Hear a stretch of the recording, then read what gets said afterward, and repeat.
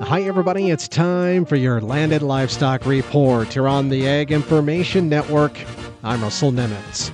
Well, Senators Chuck Grassley of Iowa and John Tester of Montana are encouraging their Senate colleagues to oppose recent efforts that they say will only weaken the Packers and Stockyards Act.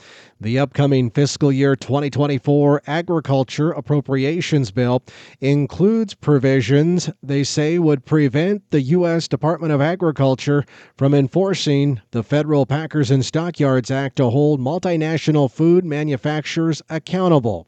Grassley and Tester contend Congress must reject the latest push by the special interest to attach a rider to the fiscal year 2024 Ag Appropriations Bill to once again block USDA from implementing the 2008 bipartisan Farm Bill reforms.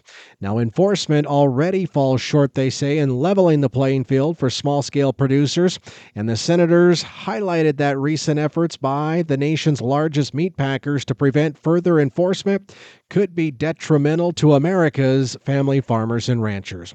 Currently, four companies control over 80% of domestic beef processing, 60% of domestic hog processing, and 50% of all domestic poultry processing.